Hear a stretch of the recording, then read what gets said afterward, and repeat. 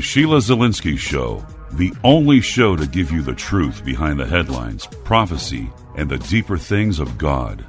Now, here is your host, Sheila Zielinski. Hi, everyone, and welcome to this Friday edition of The Sheila Zielinski Show. I broadcast weekdays at 6 p.m. Eastern Time right here on WINB, over on WWCR, that's Worldwide Christian Radio. Many ways to listen, including the customized app for smart device and Android by going to the Listen tab there at weekendvigilante.com. And like me on social media, you can see those social media icons at the top of my website, the top right-hand side. On the pink bar, you'll see Facebook, Twitter, YouTube. My YouTube channel was actually suspended. I'm talking about suspension until I resolved my community guideline issues, which apparently I was in non-compliance with partner policy. Well, thank you, YouTube, for your Stasi censorship. Well played, well played. But in any event, my YouTube channel appears to be working fine now. At least it's allowing me to upload videos, which I couldn't do for the last 30 days. So that's one thing. And then Facebook, well, I'm on my last warning on my Sheila Zielinski personal Facebook page. So make sure you do like the Weekend Vigilante Facebook page, because I think my days are numbered over on Fascist Book. So FYI, I want to have that as a backup account so I can connect with you. And that's also why you need to sign up for my free e-newsletter, because I think my days on social media are coming to an end. And I would like to have a way to stay in touch with you just in case. And you know what I'd like even better? I would like you to go to the mail, the post office, on Monday, and I would like you to send me a personal note with your mailing address, because I'm not so sure at some point I'm going to start doing a physical mail out. And when you mail those, I'm going to spend a weekend on a project where I'm going to categorize all the mail into city and state. One way or the other, I'm going to try to connect people, boots on the ground, that listen to the show, because you're like-minded, clearly. You know, the show doesn't fit into the mainstream media, and it really doesn't fit into the Christian milieu either, does it? You won't see me on a TBN or a CBN, probably for good reason. It's not a good fit, the CBN executives told me, remember? You're right, it's not a good fit. Anyway, let's jump right into the show today, folks. My guest is Patrick Wood, author of Technocracy Rising, the Trojan horse of global transformation, which gets paired with my book, Green Gospel, all the time on Amazon. It is my pleasure to welcome him back to the show. Patrick, it is such a pleasure to have you back on the program. Hi, Sheila. Thanks for having me back. Patrick, I think what our books do is they really dovetail together to present a pattern of Brave New World meets 1984 here. Starting out with Aldous Huxley, Mr. Mysticism pals with Freemason Walt Disney. Huxley's student was George Orwell. If you go backwards, you've got Darwin's bulldog Thomas Huxley, father of agnosticism. If you go forward, you get Julian Huxley, humanist extraordinaire, the first director of UNESCO, prominent president of the British Eugenics Society. I can't help but notice the parallels between 1932 Brave New World. We have these mad scientists seeking to control the population. This really is Brave New World meets 1984 right now. It really is. And the only difference between how you arrived at your book and how I arrived at my book is just where we came from. We came from different disciplines. My life experience has been from a financial/economic perspective. And so I have that, I have that history. I've watched these economic issues for almost 40 years now. And I understand how, groups like the Trilateral Commission have manipulated the economic system to bring about this transformation. Along the way, I discovered that the movement, the technocracy movement, and even the movement within just the mainline global elite is intensely religious. There's just an unmistakable religious fervor. And you picked up on that. So we're dovetailing together, here 40 years later. Well, you're not my age, but you understand what I'm saying.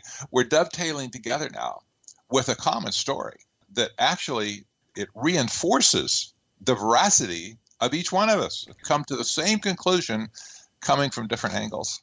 Well, it's very similar to what we see here with Hillary Clinton and her pal Al Gore. They're really promulgating a religion. Environmentalism is a religion to these people, isn't it? It is. And there's different flavors of this religion, too. You see, well, it's not like the Catholic Church, for instance, where there's a kind of a unified doctrine that everybody has to believe. You've got different types of religious expression in this. You have, on one hand, you have the mainline religions that have gone green. A great quote from World Council of Churches. Here's the quote. This was last year after the Interfaith Summit on Climate Change. I didn't know this at the time. I got this after the fact. But the World Council of Churches issued a press release after this Interfaith Summit, and they said, quote, "There's never been such a large amount of religious environmental activity in one location in the history of the world. This week will mark a watershed in the history of religion. It will be the time that people remember as the time when the world's faiths declared themselves irrevocably as green faiths." Close quote. That's an incredible statement. The religions of the world have gone green. This also includes Islam, by the way. They don't mention Islam here. But Islam has a flavor to it that is distinctly green, and they're following along with the same thing, too. But then on the other side, you have New Age religions that or New Age, thinking, whatever, that's following after this as well, the Eastern mysticism type of stuff. You have the pantheist movement following after this stuff. And, when you add it all up, it's basically the only group that has kind of resisted jumping into this green faith business are kind of a certain subset of the evangelical church that has just said, we're just gonna kind of take the Bible and just the Bible and nothing else.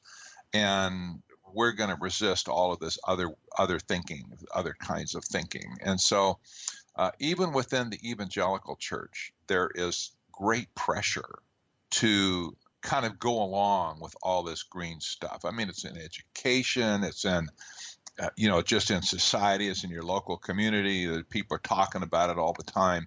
There's tremendous peer pressure for people to accept this stuff. There really is tremendous pressure. And what's fascinating is you wouldn't think that these disparate religions would really have anything in common. You wouldn't think that Buddhism and Islam has anything in common. But what's so fascinating is they're finding a common unification through what? Well, come on, Patrick. We've got to rid Mother Earth of this human infestation. We all have a vested interest in not giving Mother Gaia a fever with our, being the CO2 emitting plebs that we are here. But there's really this unification piece, isn't there, Patrick? There really is. And 20 years ago, yeah, man, that's oil and water. They never have anything to talk about. But now they do. And now they are. Yeah, well, they say politics makes strange bedfellows. Religion makes even stranger bedfellows. My friend Carl Teicher, who I think you know who he is. Yeah, we're friends. Yeah, Carl went to the Mormon Transhuman Association meeting, went twice actually, Salt Lake City, and then the second was in New York. And he actually just got to go as an attendee. They didn't turn him away because he came with a Christian perspective. But, here you have the Mormon Transhuman Association meeting, and you can't process that. It just doesn't make. But there was Buddhists there. There was Sikhs. There was various types of Eastern mystic religions and stuff that were there. And it's like, and there were some Christian religions face represented as well. And Carl was there and just observed, and he said, you cannot believe that these people have found a common thread. Now, they were talking about transhumanism in particular, but as you know, transhumanism and technocracy are very closely related. They're both essentially based on scientism.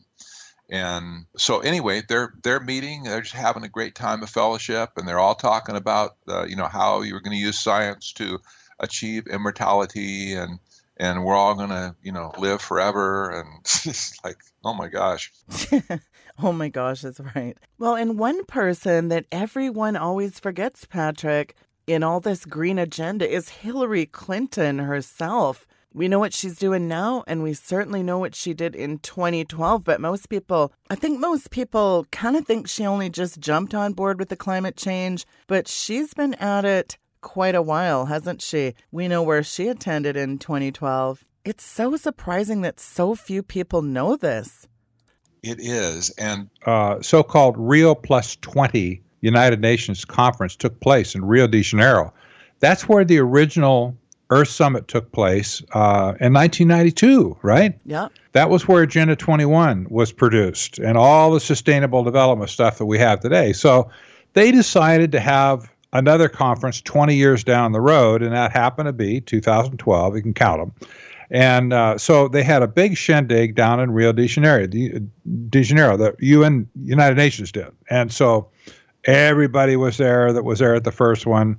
And a bunch more. And Hillary Clinton was there. And, of course, she was Secretary of State at the time. But she waddled her way down to Rio, attended the United Nations conference, and gave a very copacetic speech, which was posted on the state.gov website.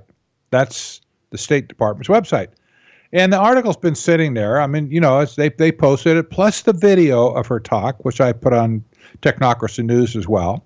So people can just hear what this woman was saying. And so they can read the text of the speech, and they can listen to the video if they'd like to do that. Hillary Clinton is completely 150% sold out to sustainable development. Completely. If anybody wonders what she believes about it, all they have to do is read this article, and they will see where she stands with the United Nations. I even took the liberty of putting some of the text in bold, just so people don't miss it. But, one of the things that got me relating to technocracy, since your listeners know something about it because they've heard me talk about technocracy, that's leading towards scientific dictatorship, in my opinion, very strong opinion. She says down in the middle of her speech, she said, we should make and must make decisions based on research and scientific evidence about what works. How's that for a mouthful? I mean, that's right out of the playbook. This is just pure 100% technocracy. Of course, I've always said that about the United Nations anyway. But Hillary has towed the line. And, everything that we're struggling with today with the United Nations, here she was back in 2012 pandering to the United Nations. So she said, we also have to be thinking about different development in our cities. Oh, boy. You have Habitat 3 meeting a week from today in Quito, Ecuador. And Habitat 3 is going to approve the document that's been made up in advance called the New Urban Agenda. Oh, boy. Well, here's the thing. She said in 2002, we have to be thinking different about development in our cities. Oh, they've been busy. You know what it's like? It reminds me of when I think of Maurice Strong back at the 92 Earth Summit. He was actually quoting, get this, he was quoting from the great invocation about Lucifer in the plan. And if people look that up, it's part of the creed of the great invocation based in theosophy. And people know theosophy is a blend of Eastern and Western religion. It's very closely aligned with Vedic Hinduism. And if you look at good old Alice Bailey, she was a hardcore Luciferian. The one, Lucius Trust Alice Bailey, the New Age pagan head of the UN. I mean, it's really interesting that some of this invocation and this theosophy and Vedic Hinduism is wrapped in some of the green literature that they're sending out to these churches, and these churches have actually adopted these Bailey Blavatsky pagan doctrines. I mean, this is a sci-fi. It is. It's a global deception or a global delusion, the likes of which we've never seen since the Tower of Babel. The only difference at the Tower of Babel was that, the world wasn't very big back then. Those were the people that were there. They populated. They all spoke the same language, and they all lived in the same town, so to speak. And, God took exception with them building the tower and came down and scattered their languages, and people split to the four winds of the earth. And we've never really seen a global delusion since that time. There's been continental delusions, there's been country delusions, there's been cults. I was just reminded of Jim Jones the other day and the crazy cult people drank his Kool-Aid. But we've had all of this stuff over the millennium But this is the first time where there's been a complete global delusion going on here with this, based on this green faith business. Yeah. People going nuts over it everywhere, every country, every language, every little burg and village and city and town, everywhere in the world is steeped in this stuff today, thanks to the United Nations and all the NGOs that are taking it everywhere they go. And they intend to transform the world. This is the language that the United Nations uses. They're going to they call it deep transformation. This is not just some kind of superficial makeover, but a deep transformation would be more likely, if you were to announce to the world that you're going to undergo a sex change operation and you're not going to be, you decide, I don't want to be a woman anymore, I want to be a man. That would be deep transformation. And that's what's happening to the world today. This is not just a changing of a few things in the world. This is a complete renovation of the world system. And it's an economic coup first. There's a political aspect to it second, but this is an economic coup that's taking place globally, because the very phrase sustainable development is an economic phrase. Development, business. It's what companies and what societies do. How people work. It's how people, support an economic system. They're intending to change this. This is what Christiana Figueres did earlier this year at a press conference in Europe when she said, "Capitalism is out, sustainable development is in." That's right. She said, we have a defined period of time to change the prevailing economic development model that's been reigning for the last 150 years since the Industrial Revolution. So they make no bones about it. They're saying, no, we're going to get rid of capitalism and free enterprise. We're going to kill it dead once and for all. And we're going to implement this new economic system that they promise has wonderful utopian-like benefits, like poverty is going to be eradicated. And you hear this over and over and over again at the United Nations. They're the ones that are really promoting this idea. That's not the only catchphrase we see, but it is a very important one, and people routinely let it slip. They give it a free pass. I don't know how they've done this one, but everybody gives it a free pass. Well, that sounds good to me.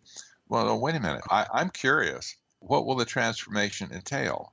And what is the outcome? What's it going to look like when we get there? Those are the questions I want to see answered, and they don't answer them anywhere. They just don't. They talk about taking over the means of consumption and production, which is economic terms, of course. Well, if you're going to create sustainable patterns of production and consumption, who's going to decide what is acceptable or what is sustainable for production? In other words, what can be made? Who's going to decide what's acceptable for sustainable consumption, which is what you and I will actually consume in our life, whether it be medical care or the water that comes to our house, utilities, electricity, energy, the cars we drive, the places we travel, the people we know, the ideas we have. What does this mean? And people are being very foolish to just ignore these questions. It's like, well, if somebody's going to do it, I guess they're going to do a good job. After all, these are people that have PhDs and went to Columbia and Wharton and, all these great schools, Yale. Right. And that's what I really like about Technocracy Rising, your book, is because you really do lay this out in a way where a person can connect all the dots, the coalescence of all of this, which you do so well in your book. And that's really important because they do have an end game here. They really do. And it's pretty ugly when you look at it. But, I want to say, just a side point in this, when I was writing with Antony Sutton years ago in the late 70s, he taught me so much that I didn't realize at the time, but I do realize it now. One of the main things that he taught me was how to study patterns, how to look for patterns in things. And he said, and then here's a guy who had already a 30-year career, just an impeccable, brilliant career in studying East-West relations between the Eastern, the Soviets, and the Western world. And he already knew that the majority of his work had been determined based on patterns. It's like solving a crime, even. Like we hear these detective shows on, looking for the serial killer, right? What do they look for? They look for patterns.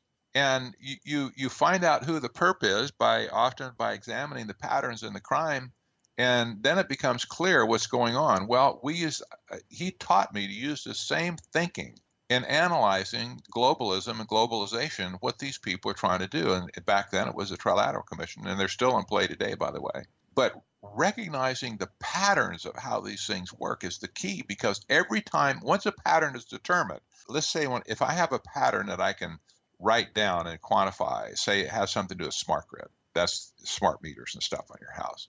If I can put a fingerprint on a pattern over there, and I see I'm looking at something else, I'll another area, let's say I'm studying Common Core, and all of a sudden I see that pattern in Common Core. I see that pattern emerge in Common Core.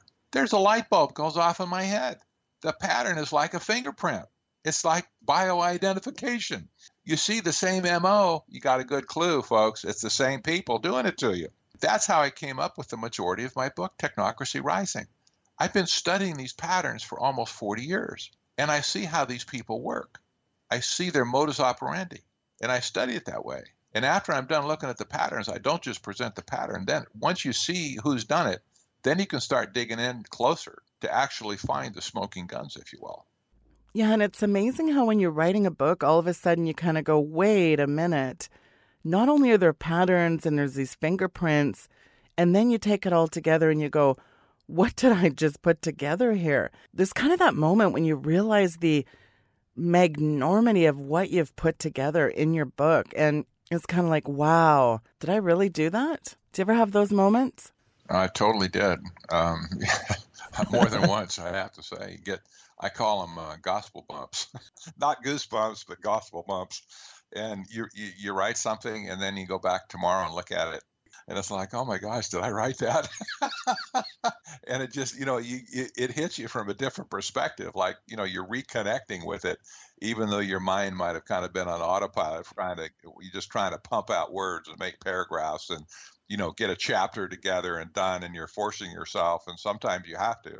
Sometimes it's like in a football game, after you get clobbered 3 or 4 times in a row, and you still get up there and go back out, because you got to finish the game. That's the way it is with writing. It was with me. There were times when I just sweated bullets over trying to get something out. I didn't want to do the research. I couldn't connect it together right. And finally, you just kind of come to a point where it's fish or cut bait. You say, okay, I don't care what's happening today. I'm shutting my door. Don't bother me. I'm unplugging the phone, and I'm not coming out of this room until I'm done with this chapter. When I finally got so frustrated with everything and my procrastination, and I'll tell you, really honestly, I didn't want to write this book. I didn't need to write another book. That's not where my ego's at, right? I knew I had to. I knew that even from a spiritual perspective, I had to do it. But I procrastinated, I bet, probably 90% of the time that, across a 2-year period, where I just didn't want to go in and even crack it open, just whatever. When Tony died in 2002, all of his research was lost, 100% of it. That put pressure on me. It took about 5 years for it really to weigh in, but it put pressure on me because I knew I had duplicate research, at least on this topic. And I didn't want to face it for a long time, really deal with it. But then I thought, okay, well, I need to start writing again. I start doing more research and stuff. And I did. And I got back into it about 10 years ago. And when I finally discovered Technocracy and had spoken about it quite a bit on the air, and I knew that a book had to be written about this because it was the most important story in the history of the world. And nobody was seeing what was going on. People were just missing it. And this was after, if Tony and I were to stand up on a stage today, if he were alive, the one thing we could say to people today, I don't know that we'd want to say it just from an egocentric point of view, but we would tell people together, hand in hand, look us in the eye, folks, we told you so. 40 years ago, we told you so. And nobody listened. They went dancing on down the hill, and they didn't listen to what we were saying these people were intending to do, what they've done already and what they're intending to do in the future. Nobody listened. And so I had that baggage with me, see, after Tony died, right? And you can see where there's a conflict here. It's like, why should I raise a finger to help people that wouldn't listen anyway, before? Why should I do it now? Yeah. Well, Antony C. Sutton was such a big influence on my work. I read every one of his books. I mean, this guy was a total bloodhound, not just a brilliant researcher, but you could not stop him from exposing this stuff. They affectionately called him, jokingly, his colleagues called him the Hoover vacuum cleaner. Now that was his reputation. When he got a smell of something, man, you couldn't stop him. He'd start baying and off he'd go. He'd be traveling over here and taking trips overseas and whatever. So where the heck is Sutton? Oh, he's on a hunt. He's out there doing something. We don't know what he's doing. No, he's a Sherlock Holmes of globalization. And he'd come back with a box full of stuff, and he'd bring it back and lay it all out. He'd start writing these detailed books and stuff using all original research, just incredible stuff. But that was his reputation, as just being like a vacuum cleaner. He never really had anything to do, especially in his early days, with conspiracy. Everything was backed up with rock solid research. That's what got him kicked out of Hoover, by the way. Originally, because he started looking at this Trilateral Commission while he was still at Hoover, and just so happened that David Packard was president of Stanford at the time, and he was the founder of Hewlett-Packard and one of the original members of the Trilateral Commission. And they basically said, nope, we cannot let Sutton get loose on this. Not the Hoover vacuum cleaner. Rockefeller wanted to do this all along. His dad said that competition was a sin. And the Rockefeller crowd, not just exclusively him, but he's a figurehead. He's an easy one to point to. He's the purest of the bunch. They have long wanted to create a global system that would favor them, that they would be able to dominate and be in control of. And this goes back a long, long ways. I mean, we're talking, you could go back and trace this back probably 500-600 years easily. But starting in the early 1900s, we see this thread magnifying. We saw several attempts to literally take over the United States just summarily along the way. They failed, fortunately. The conspiracies were discovered and they put the kibosh on them. But Richard Gardner wrote a very important paper in 1974. He was one of the original members of the Trilateral Commission. And he wrote a paper for the Council on Foreign Relations publication, Foreign Affairs. It was called The Hard Road to World Order. Right. And in that article, he complained that the frontal approach had never achieved anything in the past for them, for this crowd. And he never really identified what the frontal approaches were. But if you know your U.S. history, you can go back for 100 years and you can find some of those frontal approaches. They all failed for one reason or another. And so he said, what's needed is an end run around national sovereignty, and we need to do it from the back door rather than from the front door. And that was the heartbeat of the Trilateral Commission. They basically concluded, we're going to have a new action plan here, guys, and it's not going to be a frontal approach. It's going to be a backdoor approach. It's going to be an end run around the people that would block us. And so the first thing they did as they set out to do this is they put a hammerlock on the executive branch of the United States government when Jimmy Carter was elected. And they swept almost 1/3 of the U.S. contingent of the Trilateral Commission into office, completely dominated the Carter administration. Every agency was completely dominated by these people. And they were after the mechanism not to have a takeover of our political system, which it looked like that to a lot of people.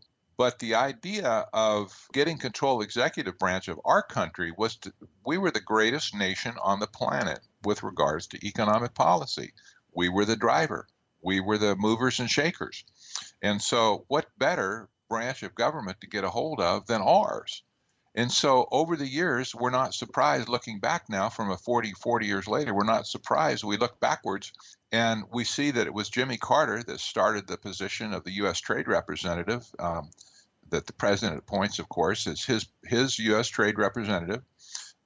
These are the people that negotiate all the trade agreements that we've seen that have been so disastrous over the years, like NAFTA and CAFTA. Now the Trans-Pacific Partnership is coming and the Transatlantic Partnership is coming. Out of the 12 USTRs that have been appointed since 1977, 9 of them have been members of the Trilateral Commission. Well, okay, guys, get a clue. This is it. This is the pattern. This is the history. It's an economic coup. They've taken control of the economic mechanism of the world, and they've done it in part through controlling the United States government to get there. It was just a means to an end. It was not the end in itself, as most people thought. It was merely a means to an end. And so here we are today. You know, we're looking at this stuff. We see their complete domination over the last 40 years, and they're the ones that have put the United Nations up to promoting sustainable development, climate change, green economy, all the things surrounding it.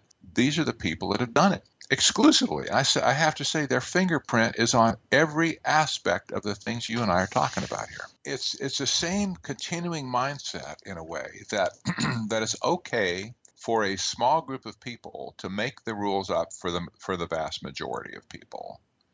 And whether it's the United Nations making rules, whether it's the EU, the European Union, European Commission making rules for all the European community, or any other group, whether it's Islam making rules for people based on Sharia, it's all the same stuff. It's the same pattern.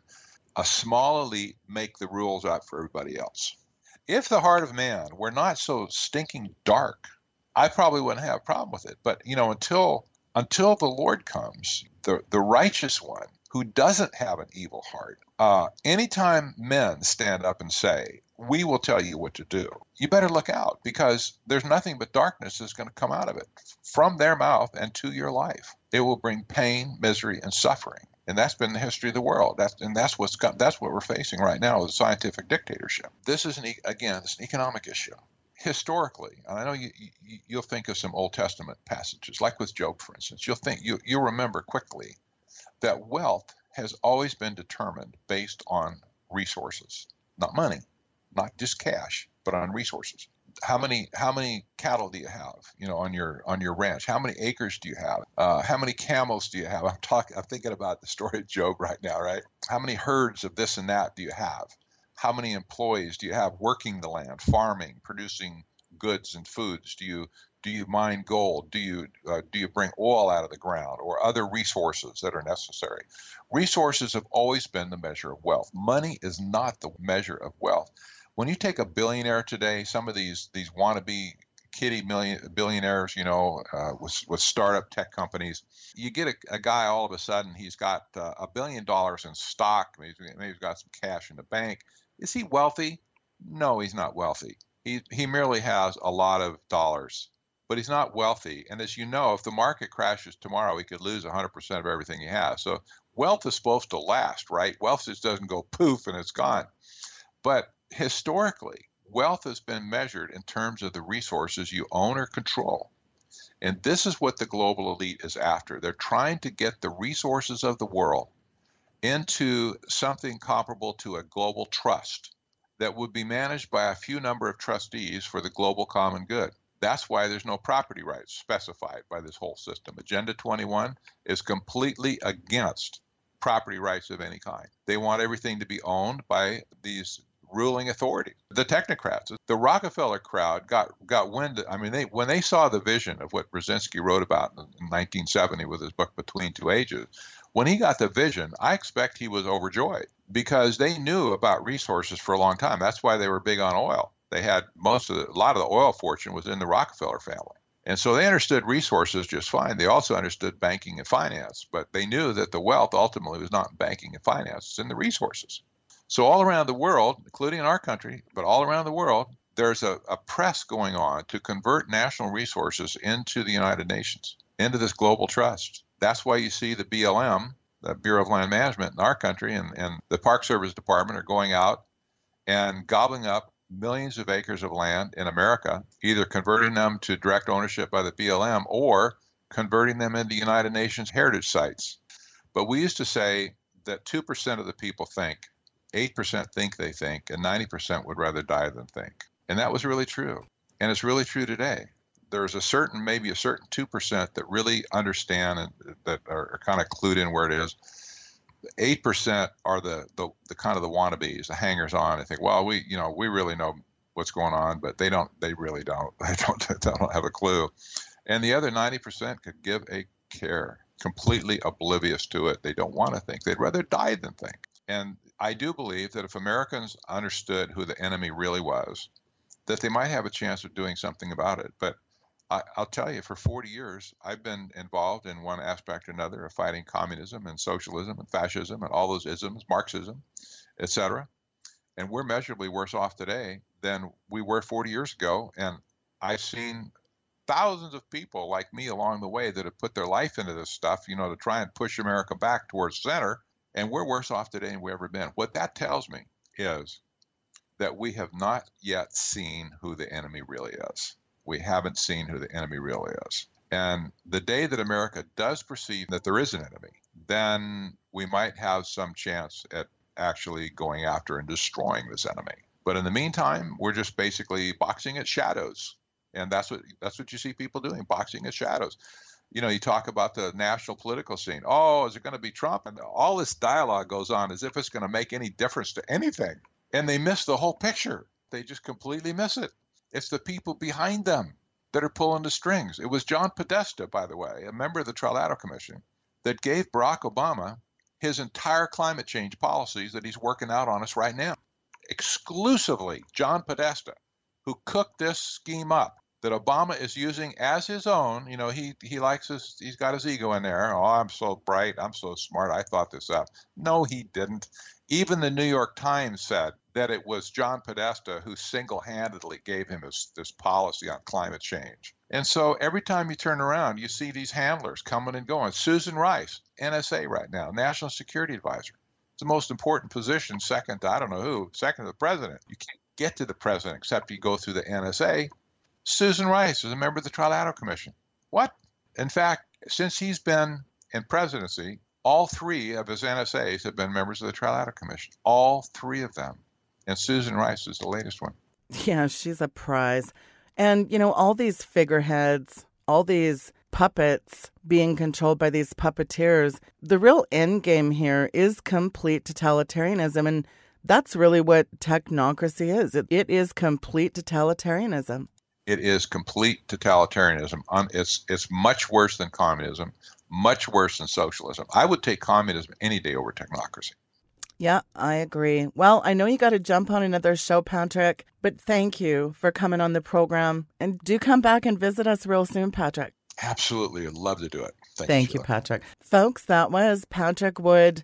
Technocracy.news is where you can find his handiwork. Such an incredible researcher. What a brilliant guy. Boy, he knows how to connect the dots. And if you have not read the book that Antony C. Sutton co-authored with Patrick Wood, Trilaterals Over Washington, you need to get that book.